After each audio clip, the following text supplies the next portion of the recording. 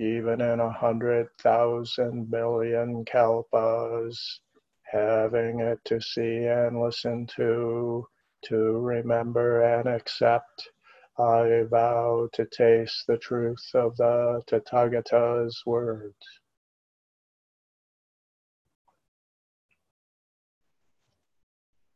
Good morning, everybody. See, everybody's got their long sleeves on, jackets, sweaters. Chilly out there. Changing of the season. Autumn officially arrives Tuesday, I guess it is.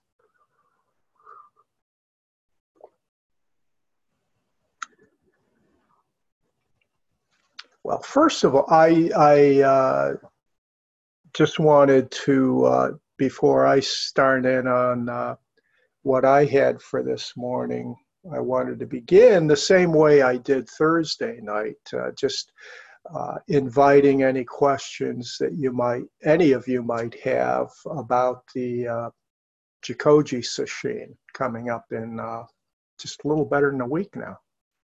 A week from tomorrow night it'll begin. So any questions you might have, feel free to ask.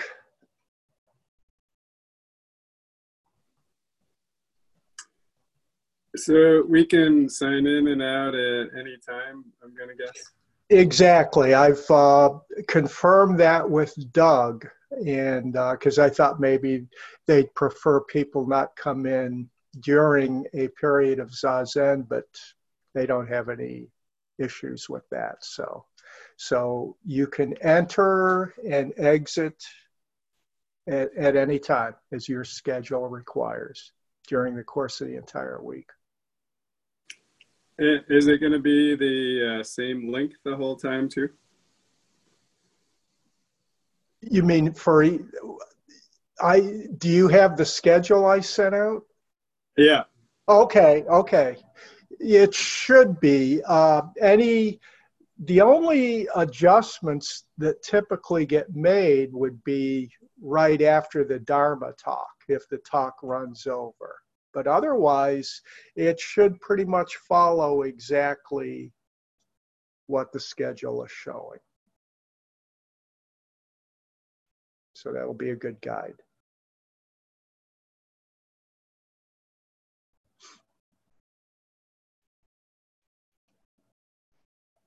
Anything else? Okay. And I'm sure other questions will come up, and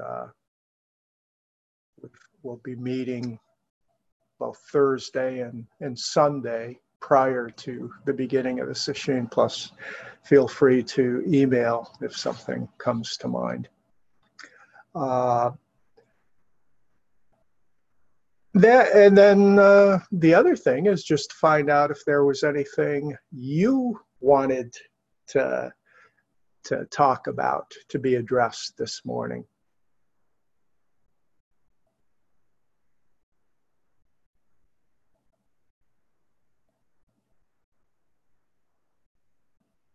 And if not,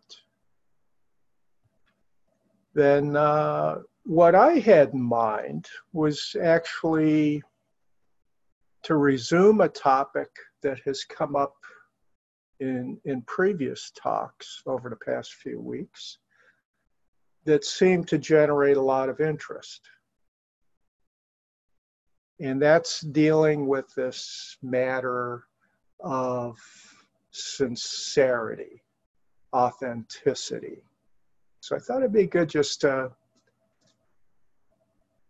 take a Sunday morning and focus on that.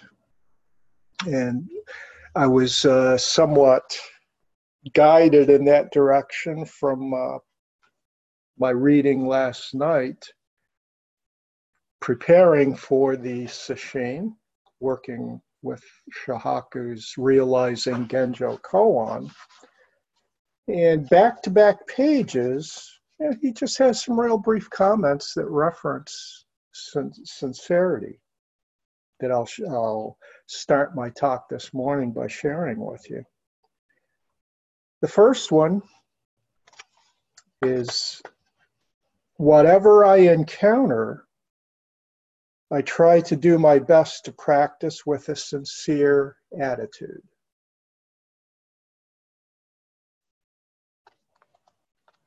And then just the following page, he says, when we practice whatever role we are in sincerely, we penetrate that role.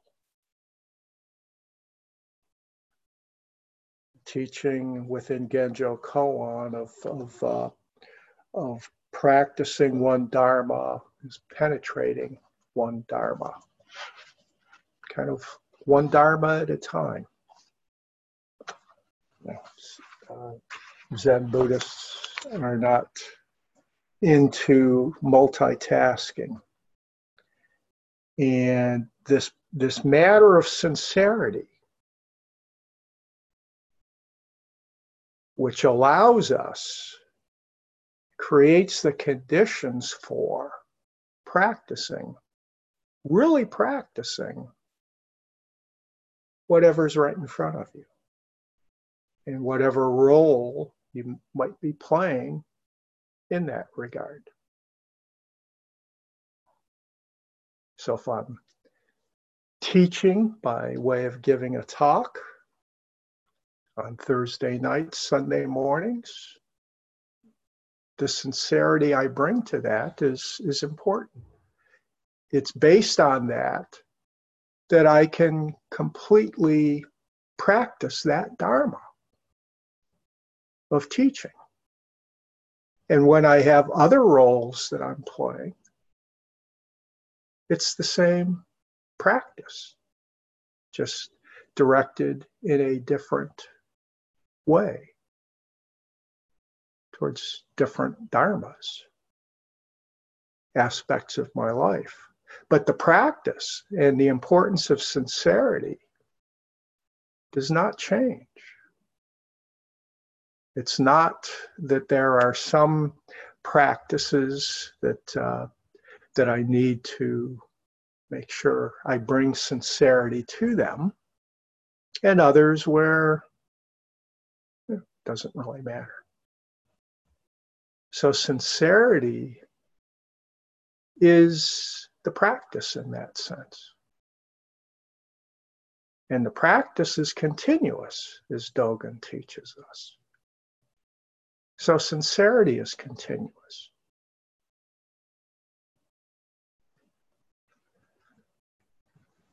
Now, if we turn to the Oxford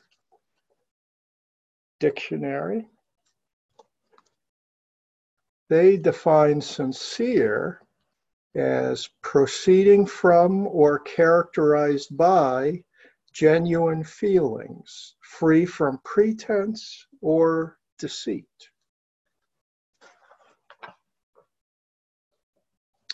And genuine is kind of a synonym for sincere. And it's not unusual when you're looking at definitions that there's a circularity that you find where one word is used to point to another word that means largely the same thing. So if you go to genuine, it says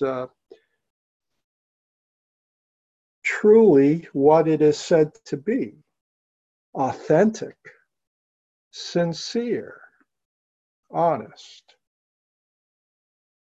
But it's helpful, I think, to have these additional terms. So sincere points to genuine.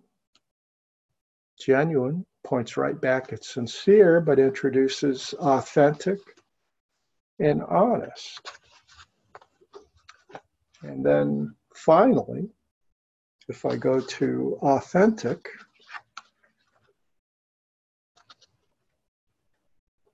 of undisputed origin or veracity, genuine. Undisputed origin is interesting. Obviously, authenticity, like in the art world? Is it an authentic Rembrandt?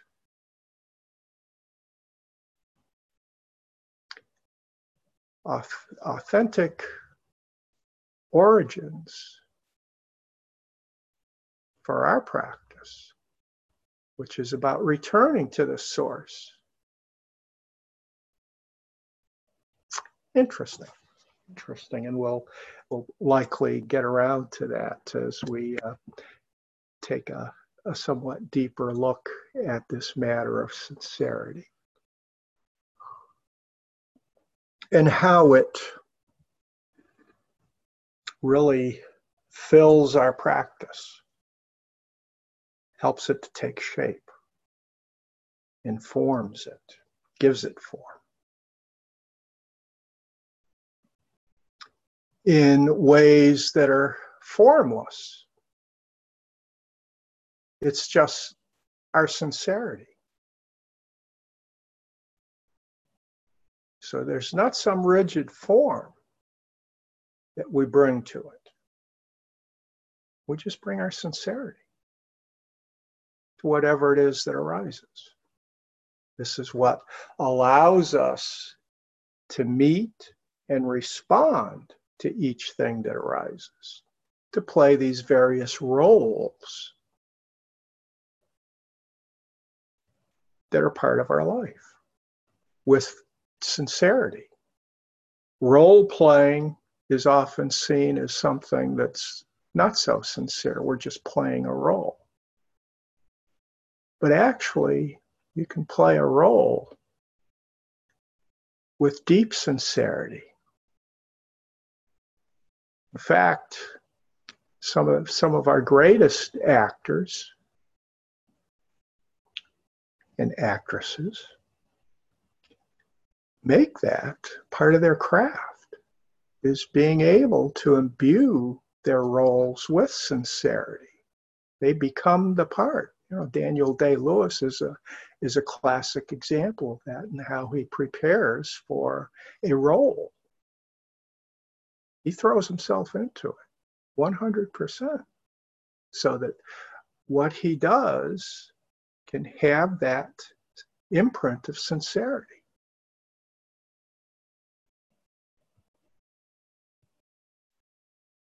So for us, we take it one step further within our lives in general. And there is no other objective,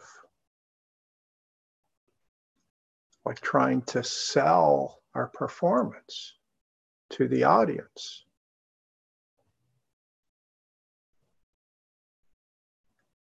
We simply bring our sincerity,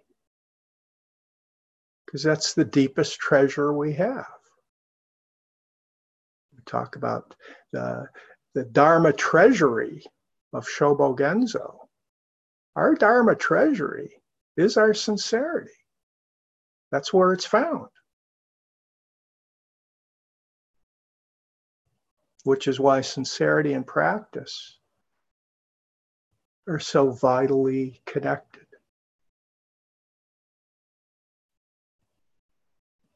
So if we start to look at some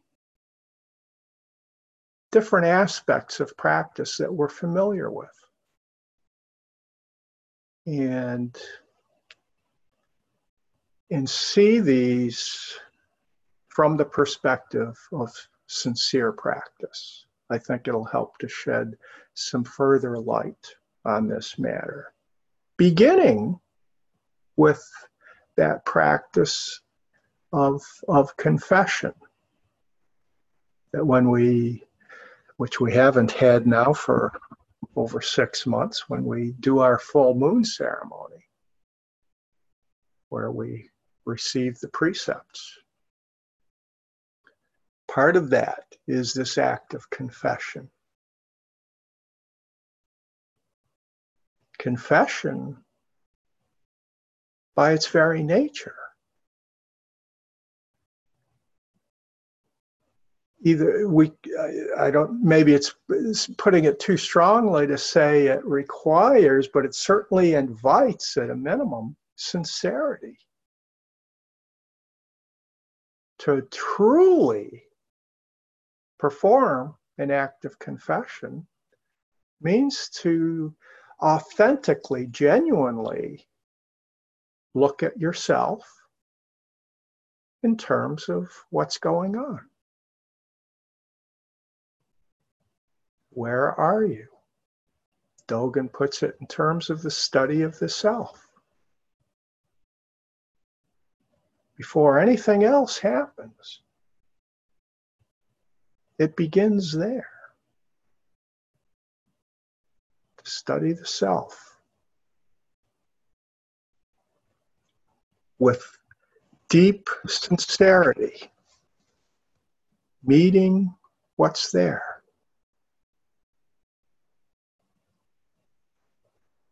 And it's from that meeting that confession comes forth. So confession is one of those terms that has a lot of baggage from other religious connections. But as it's practiced in Zen, you can kind of get a fresh look at it. That it's the sincerity of the confession itself. That's the heart of it. It's not some external power that's granting absolution. So it's not a petitioning in that sense to an external force. It's simply a sincere acknowledgement of what's coming up with you at this time. It begins there. Because if you're not sincere with yourself,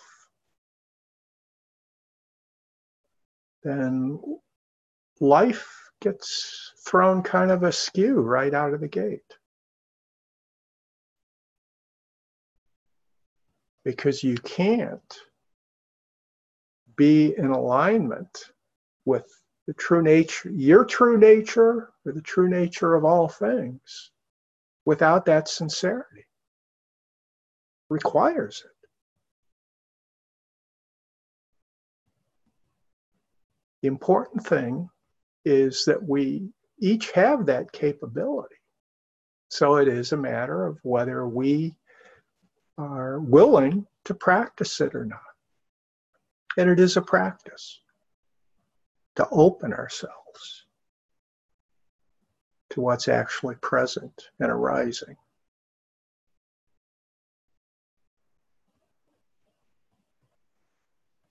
Or as Marvin Gaye would put it, what's going on?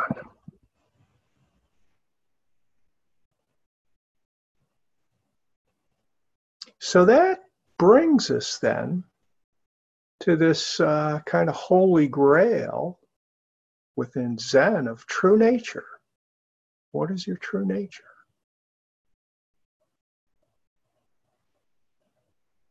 Lin Chi's true person of no rank. Many ways of pointing to it. But true nature is kind of at the heart of our practice. And it probably doesn't require much elaboration to see the deep connection between sincerity and true nature. Being genuine, being authentic, being in touch with your true nature and manifesting that, living your life from that nature.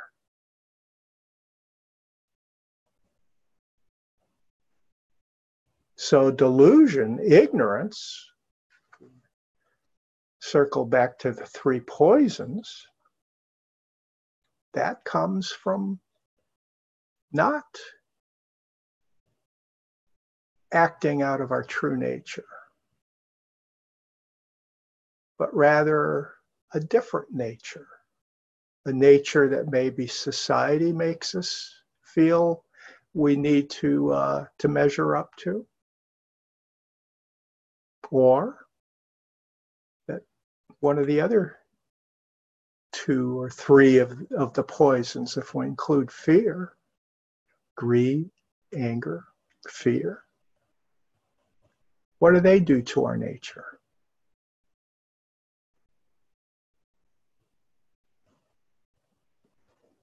Can being in touch with our true nature help us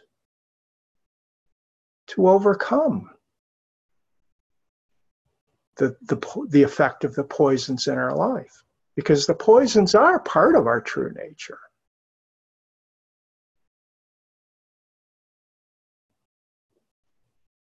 But we're not bound by them. We don't have to be.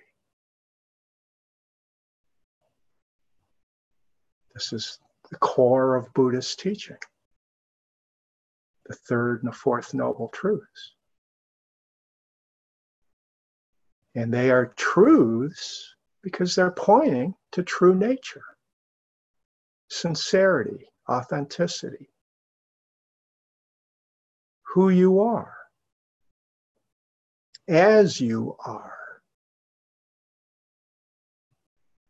Very important teaching within Zen. As you are. That's your true nature. No pretense. No Zen pretenses, Buddhist pretenses, spiritual pretenses. As you are. But truly as you are, with deep sincerity. The true person.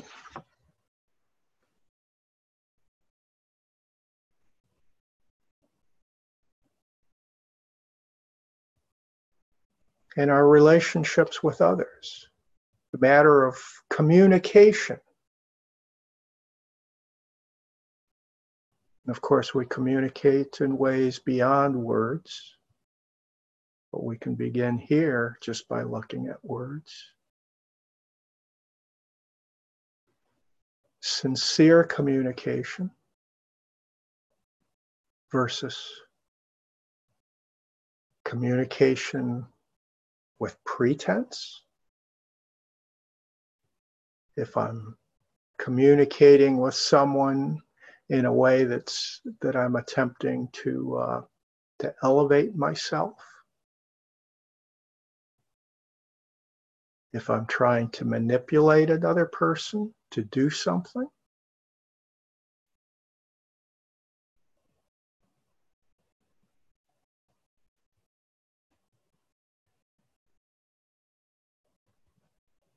so we can do that. Sometimes we need to manipulate someone to do something, like maybe wearing a mask. But we can do that with deep sincerity. But we are trying to manipulate you to do something, and this is why. We're not trying to pull the wool over your eyes here. Like a used car salesman, to use the classic example. No, we can be very sincere. We're trying to get you to do something for the benefit of all beings. We'll be very open about that. So this sincerity test, I'll call it, can be very helpful to us in terms of like working with the precepts. And sincerity and the precepts have a very close relationship. No surprise, sincerity has a very close relationship with all of our practices.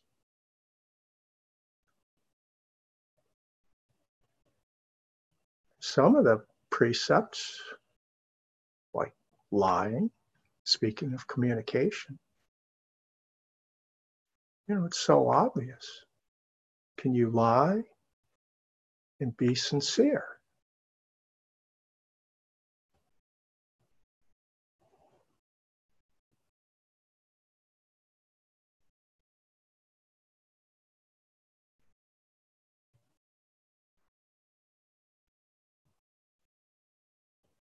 So this is a very good practice to get into. And it's a practice that is easy to fall into because it's so deeply entwined with our other practices, not limited to precepts. Meditation.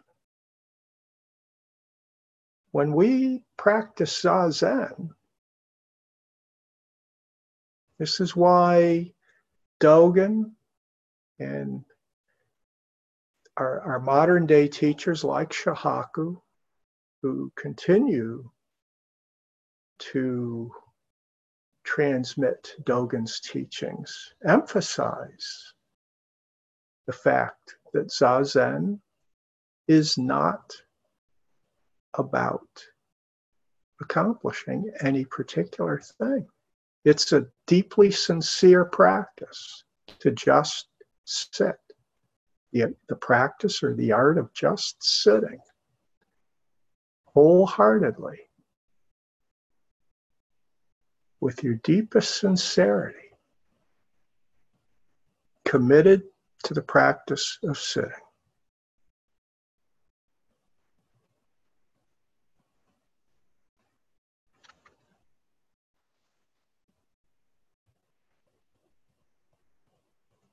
And I mentioned earlier about Dogen's teaching of the study of Zen as the study of the self, and how that requires sincerity, looking at the self.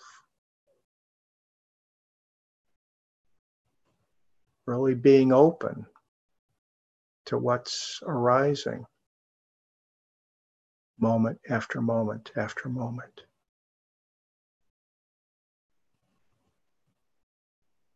And to see from that angle how Buddhism has been described by many as essentially psychology.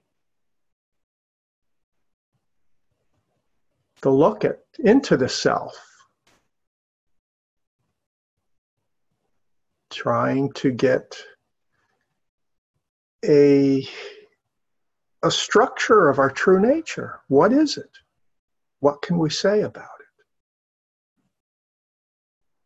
it? So a practice within that domain, such as psychoanalysis, that's what it's about.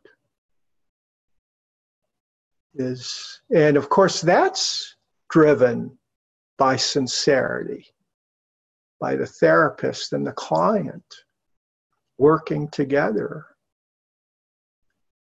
to determine what's happening and to try to find the root cause of it. As you are, as it is, to see what's going on.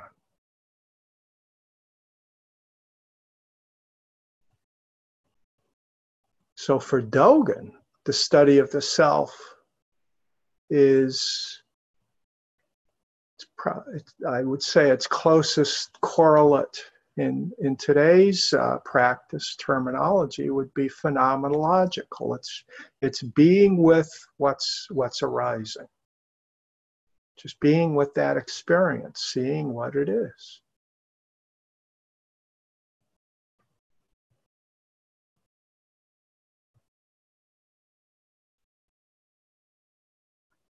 Which brings us then to a real important term whenever we're looking at sincerity, and that's intimacy. So Dogen's approach and phenomenology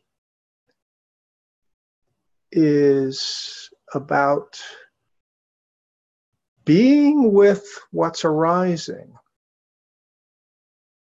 in such a fashion that there's no longer any separation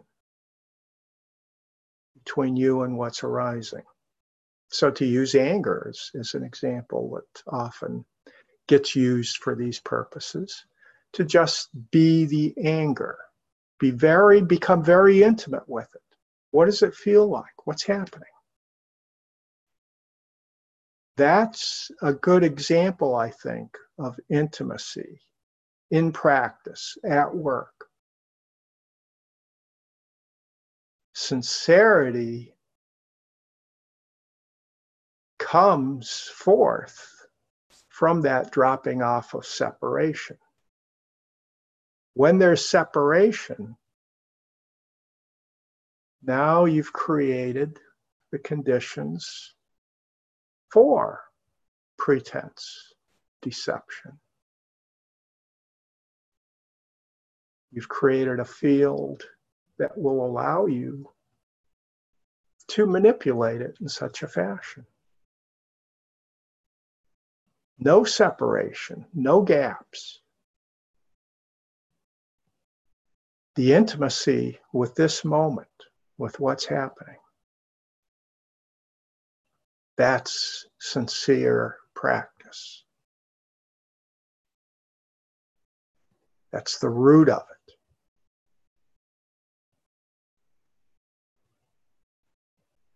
That's, I think, the necessary condition for further practice to be able to take place. And then we can apply skillful means. Once we've become intimate with the anger, we can find other ways to work with it.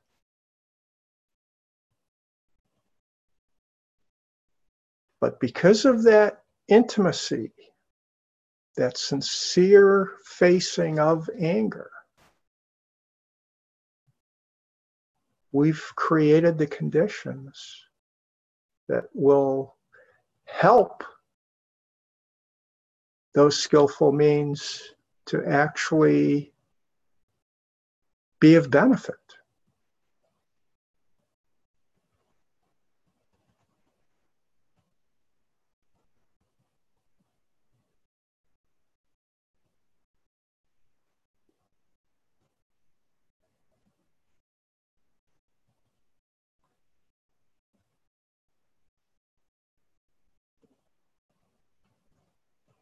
So this practice, we've talked about precepts, meditation, as being rooted in sincerity. Prajna, the third basket of our practice. Precepts, meditation, wisdom. Prajna is firmly rooted in sincerity, in this kind of intimacy. It's what separates this Buddhist notion of wisdom from just knowledge. Knowledge is based on subject-object. It's based on differentiation. Whereas wisdom is that deep, intimate connectedness from which we can then work with knowledge, work with the distinctions, the differentiations that are part of existence as well. But to be able to do that with wisdom is a much different phenomenon than working with it just from the standpoint of knowledge.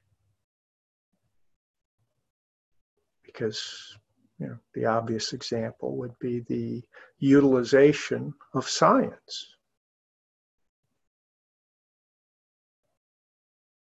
And the choices about how will scientific advances be used.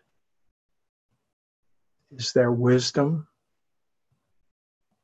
brought into that picture?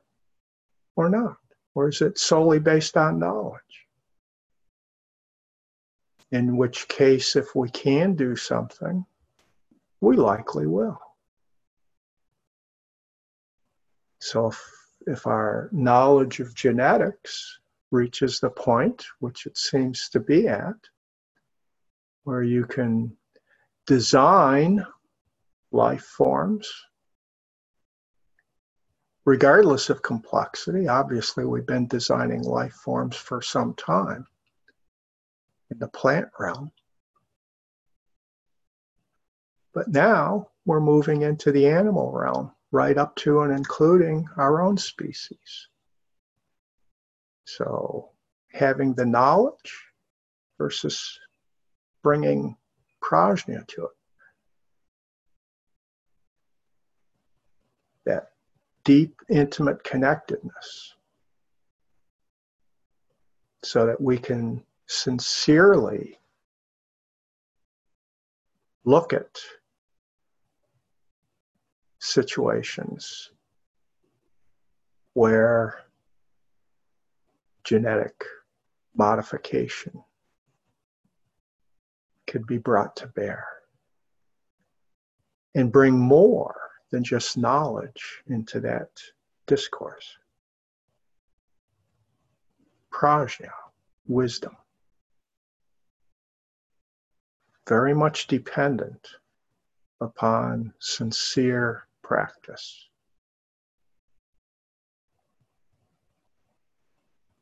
Without the sincerity, I don't think there can be prajna.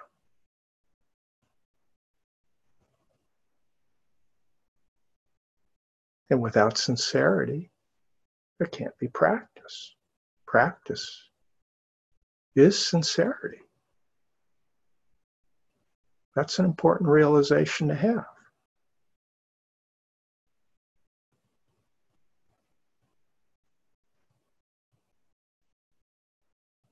And sure, I think why Dogen placed Zazen at the heart of his teachings, his encouragement for people to take on that practice. Because it's the way to tap into our sincerity. Opening the hand of thought, this constant process of letting go. Every time we let go, we're allowing our true nature, our sincere nature, to come forth.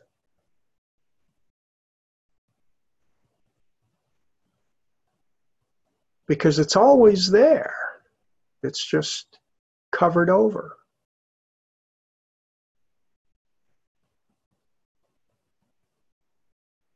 By all of these causes and conditions created by the 3 or 4 poisons,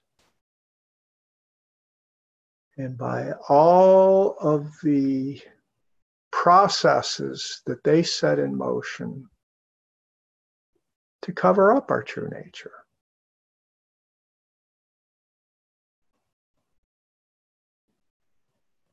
Which is essentially what the second noble truth is pointing to. The cause of suffering, the cause of dukkha. What makes it a problem for us? Why does it become something we need to address? Otherwise, we could just go merrily along. But we have that sense of things being amiss. And that sense, for those of you that were with us Thursday night, we had occasion to talk about bodhicitta, awakened mind. It's that awakening to dukkha.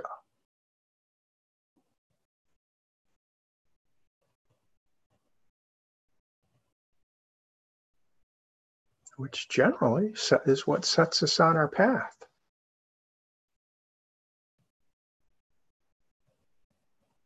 And as we peel these layers back, through practice, we begin to get deeper and deeper access to our sincere, true nature. As you are.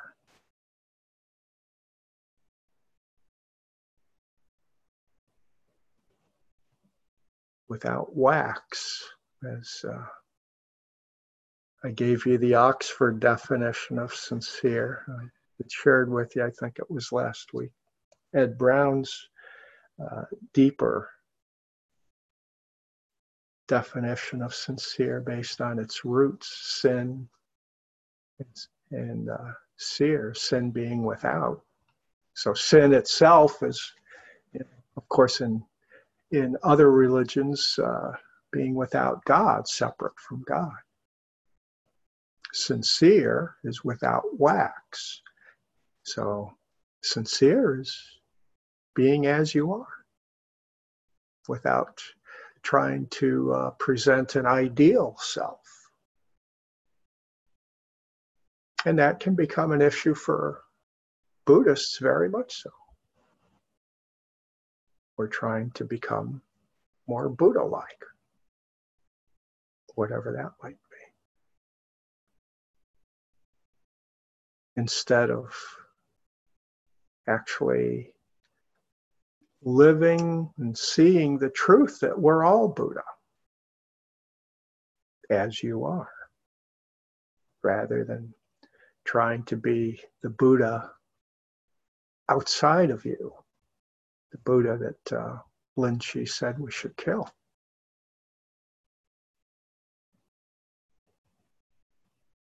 He's out there working as the great tempter to be somebody else, not who you are, not sincere.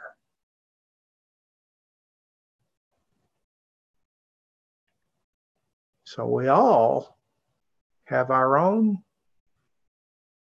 path based on where we are. This is the core teaching of Genjo Koan, so we'll be looking at that a lot week after next.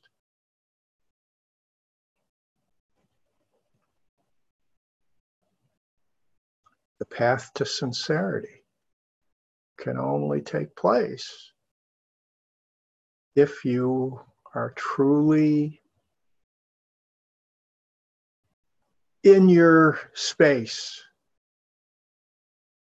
dwelling where you are at this time, responding where you are at this time, practicing where you are at this time.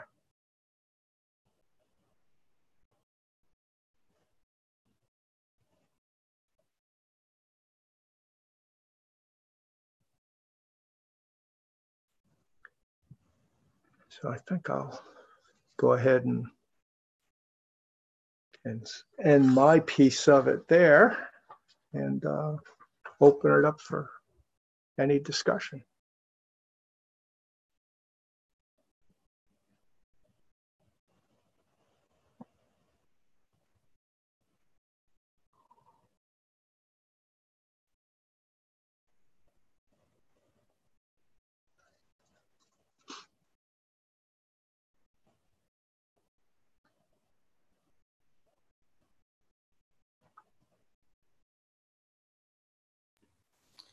Well, Dean, I really love this talk. It's Joe here. Yeah. I recognize you. Yeah, I'm going to just link it somewhere. You're covered up. Yeah. My sincere self is being hidden. But, I really like, and I liked how you made the analogy with an actor. Because I think sometimes we mistake like a person might have a certain occupation or a certain job or a certain whatever, but their mood may not fit with wanting to do that or whatever, or their inclination may not be, but that's that's not really sincerity. Sincerity is taking on the role, is actually being. If you're an accountant, you really be the accountant, but sincerely be the accountant. I mean, the way you would be the accountant, or a school counselor, or whatever a person's doing. Yeah. And maybe there's some other career that might fit you better. Well, fine. You in the meantime, you can inch your way towards that. But while you're in that role, one should actually sincerely play that role. So I spent a lot of time talking with students, of course, and Mm-hmm. one of their big obstructions is they think it's hypocritical if they engage in something that they don't like, or if they engage with a person in a respectful and attentive manner, but they actually don't like that person. They think that's kind of like hypocritical. Like if they were really, if they were really honest, they would tell them what they think. and I spend a lot of time showing them, now that's a false definition of authenticity. That's not. And I spend a lot of time with what you talk about, getting intimate with your feelings, and that's okay. That's okay. You do have to get intimate with your feelings, but then there's a lot of work after that.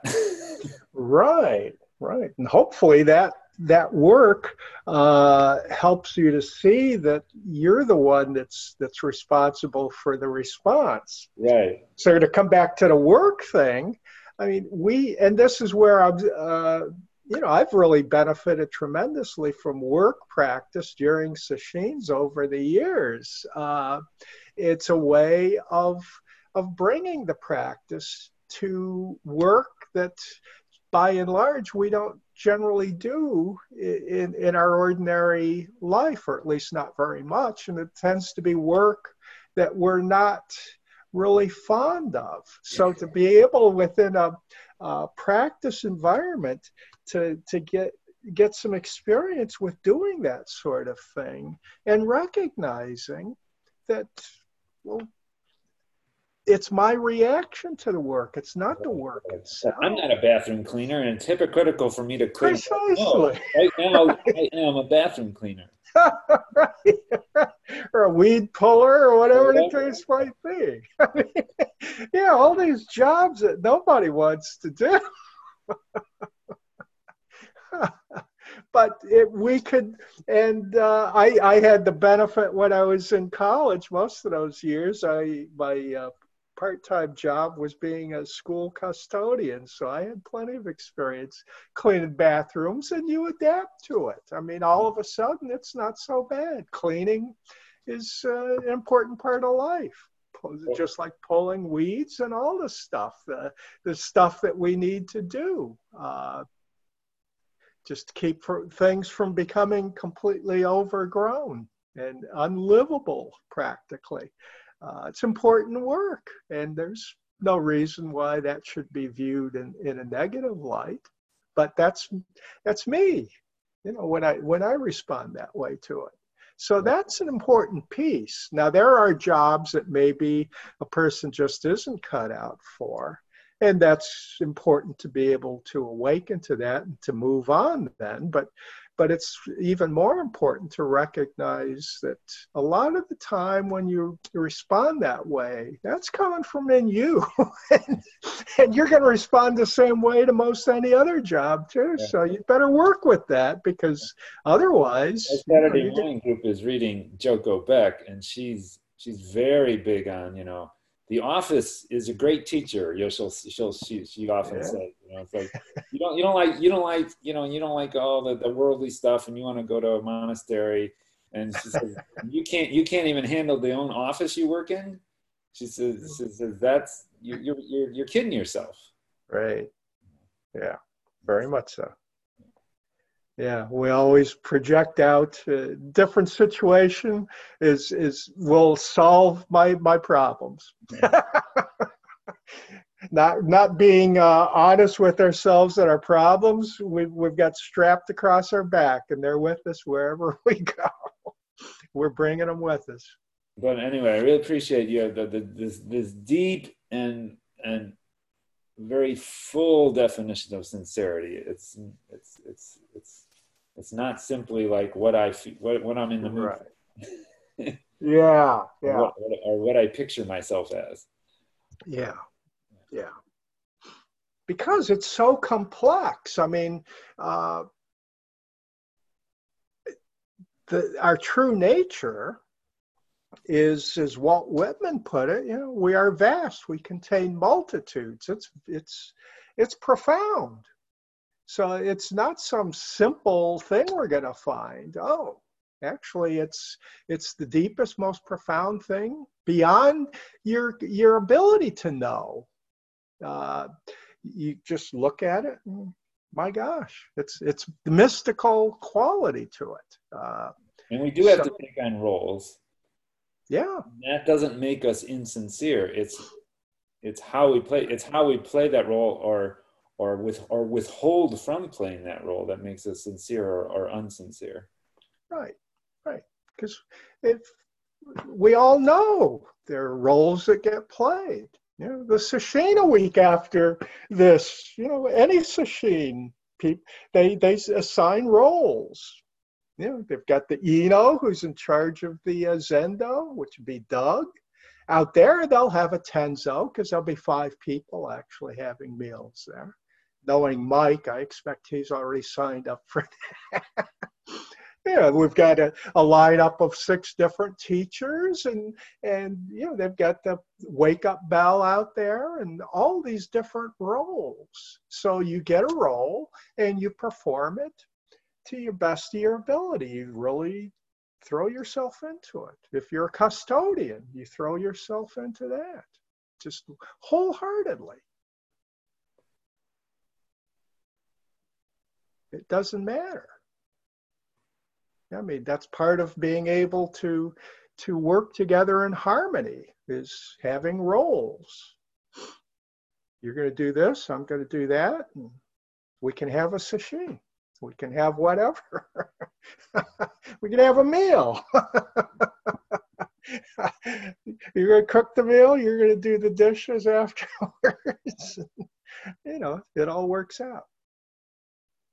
Roles are important. It's our reaction to the roles where the problems start to arise. Well, I gotta go play role of grandfather. I know you'll do it with great sincerity. I'll see you guys. Take care, Joe. Bye. Hey, Dean. Yes. I wanted to share a quote. I have this date book that has like a bunch of, it's a pagan date book, and it has, essays in it and stuff like that. Mm-hmm. And there's a quote from one of them that just really relates to this whole talk. Cool. And it's every minus is a plus that just needs a stroke of vertical awareness. And I thought that was just like amazing coincidence that you're talking about all that when I read just read that. Yeah. I was like, yeah, that ties into that. And I took like 5 pages of notes. That was a really good talk. That's all I gotta say. Thanks, Steve.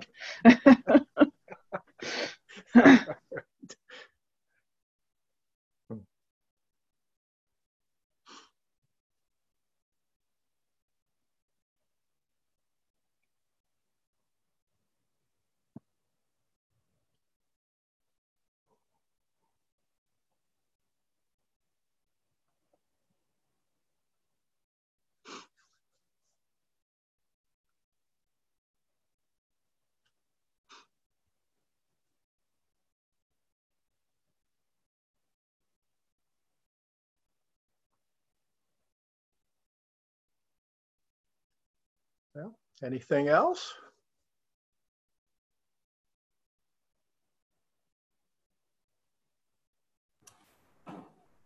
Dean, can you talk a little bit more about the role of confession in Buddhism. Sure. My reference point, of course, I was raised Catholic, and so it's the sliding of that window, and then actually the unsincere practice of all the stuff you pretend like you did, that, you know. And then just for some reference, could you also talk a little bit about, is confession and atonement the same thing in Buddhism? Because I've seen both I've seen atonement come up, and I'm not sure if that's the kind of in the similar vein as confession. Yeah, yeah, and I think while the term atonement isn't used, or at least I've never seen it used by the uh, lineage of Zen teachers, but it would be appropriate, and I'm kind of surprised it isn't used, given the fact that, you know, atonement is at one-ment. So it really is part of this whole process that confession kind of launches us on, uh, which is simply to acknowledge, you know, something harmful, something that's responsible for our suffering, and or the suffering of others, that we need to acknowledge and work with. And that, from the Buddhist standpoint, where the veer off from Catholicism, rather than going to a priest and getting absolution, as I was saying, it's something that a person needs to practice. So, I mean, there may be, it might be helpful to have a discussion with a priest about it, but that discussion is going to always keep coming back to your practice and how you can practice with what's coming up. So, you know, the clear example of that sort of thing would be recovery programs like AA, where confession is at the heart of that. You know, confessing to your addiction, and they do that regularly to just put out there that this is what I'm dealing with. And then it becomes a matter of the day-to-day, sometimes hour-to-hour practice with that. So that's an example of how confession plays out within Buddhism, except that, you know, sometimes it could be helpful to do it publicly, like you would at an AA meeting. Other times it can be just you acknowledging. And when we do the full moon ceremony, you know, historically, there have been temples where the full moon ceremony did involve public confession by the monks. But more typically, it's just a private confession that each individual does for him or herself. But the importance of it is that acknowledgement is taking place. And that is made possible by the sincerity that comes up from our practice. Through that sincerity, we can be more honest and truthful with ourselves about what is there and be able to work with it. Because if we're not, then we're just trapped in it. And the rule of karma, the causes and conditions, you'll stay on that cycle and keep circling around. You know, as Chuck Hutchcraft likes to call it, it's the spin cycle, the never-ending spin cycle. So our confession is the starting point to stopping the spin cycle. Because without it,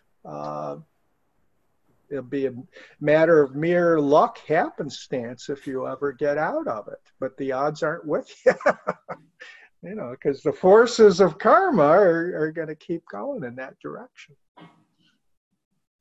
So that's, you know, the difference and the similarity that confession has for both Buddhists and Catholics. And it kind of points to the difference within those two traditions, that not having a deity figure has that kind of personal intercessionary God figure. Yeah, that feels better. Confession from when I was growing up as Catholic was always like a scary term. So as it came up today, I was like, oh, need some context as what that is. Yeah, because confession is, just because of that scenario, it's tied into, well, that entails punishment. If I confess something, there'll be a price I have to pay. And that's not part of the picture here. Actually, the punishment is if we don't confess, because we're still trapped in that spin cycle. So it's really a therapeutic personal action to help us address an issue that's causing our dukkha, our suffering. So that sense of Buddhism being a psychology comes into play with that. Confession is a psychological thing to help us to institute the cure for that particular thing that we're confessing to, whether it be angry responses to things, or addictive actions, or whatever the case may be, the whole panorama of it. We can't work with it unless we confess to it. So it's more like meeting in terms of psychology. It's kind of like the confession of a client and a therapist than a parishioner and a priest. And the therapist obviously isn't there to punish. He or she is there to help you work through it. And that's what Buddhism is about, is the alleviation of suffering. And all this other stuff, true nature, is all, it always keeps looping back to that very basic thing about when we're not in accord with our true nature and the true nature of all things, dukkha arises. So we need to pay attention to that. And that's where sincerity comes into play. That's how we get in touch with true nature, rather than idealized nature, which is typically built upon the poisons, our idealized versions. We have an idealized version about material well-being, for instance, that taps into greed. This is who I should be. And that I'd be in an area, a neighborhood where other people I don't like, they're not there. Standard Buddhist teachings about the causes of suffering is that what I want, I don't have. What I don't want, I do have. And that drives me crazy.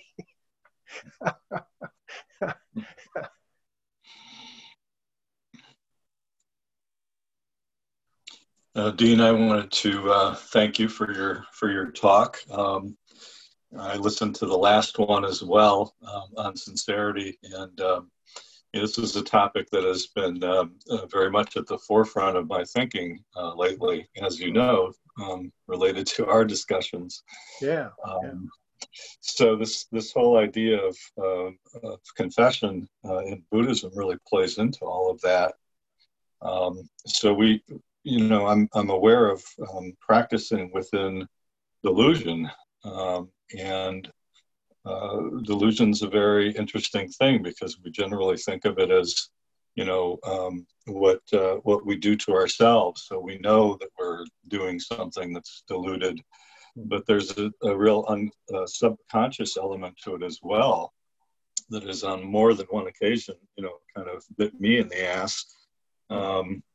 And that's the process of awakening. and being able to, in a sincere way, acknowledge what we learn about ourselves and our world, and acknowledging that that we operate from a position of delusion. And occasionally we get some insights that, move things forward. And that's nice when that happens, because it changes us, Yeah. and it makes us more helpful to, to others around us.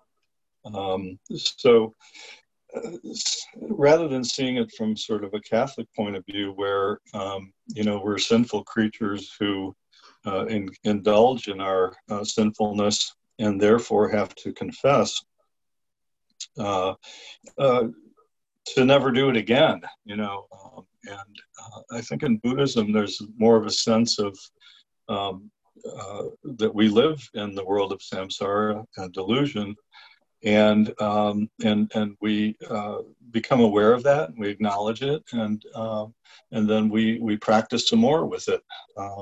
And it's an ebb and flow that constantly continues to come up. That is our practice.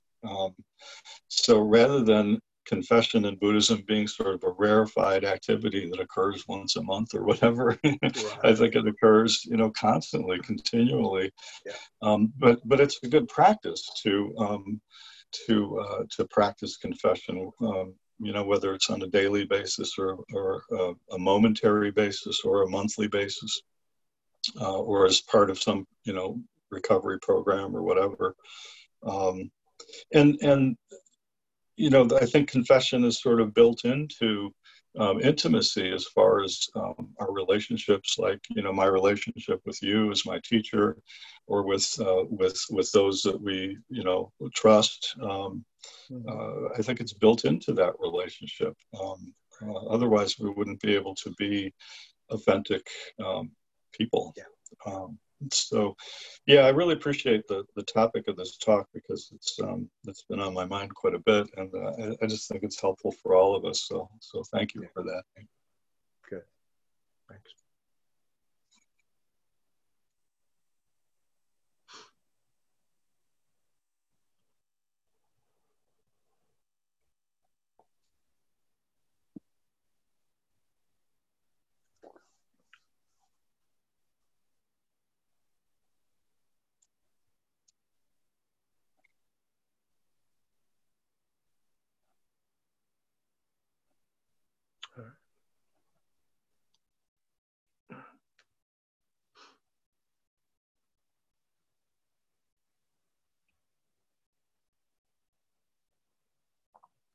Well, if there's nothing else, I guess we'll go ahead and chant out then.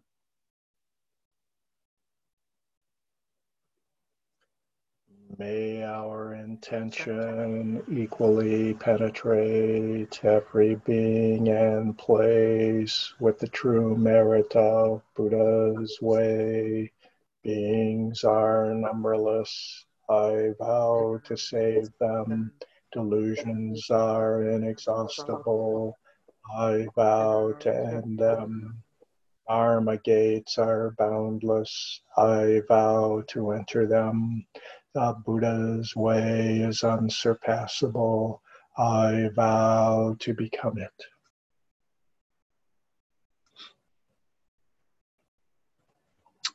All right. Well, it may be cool, but it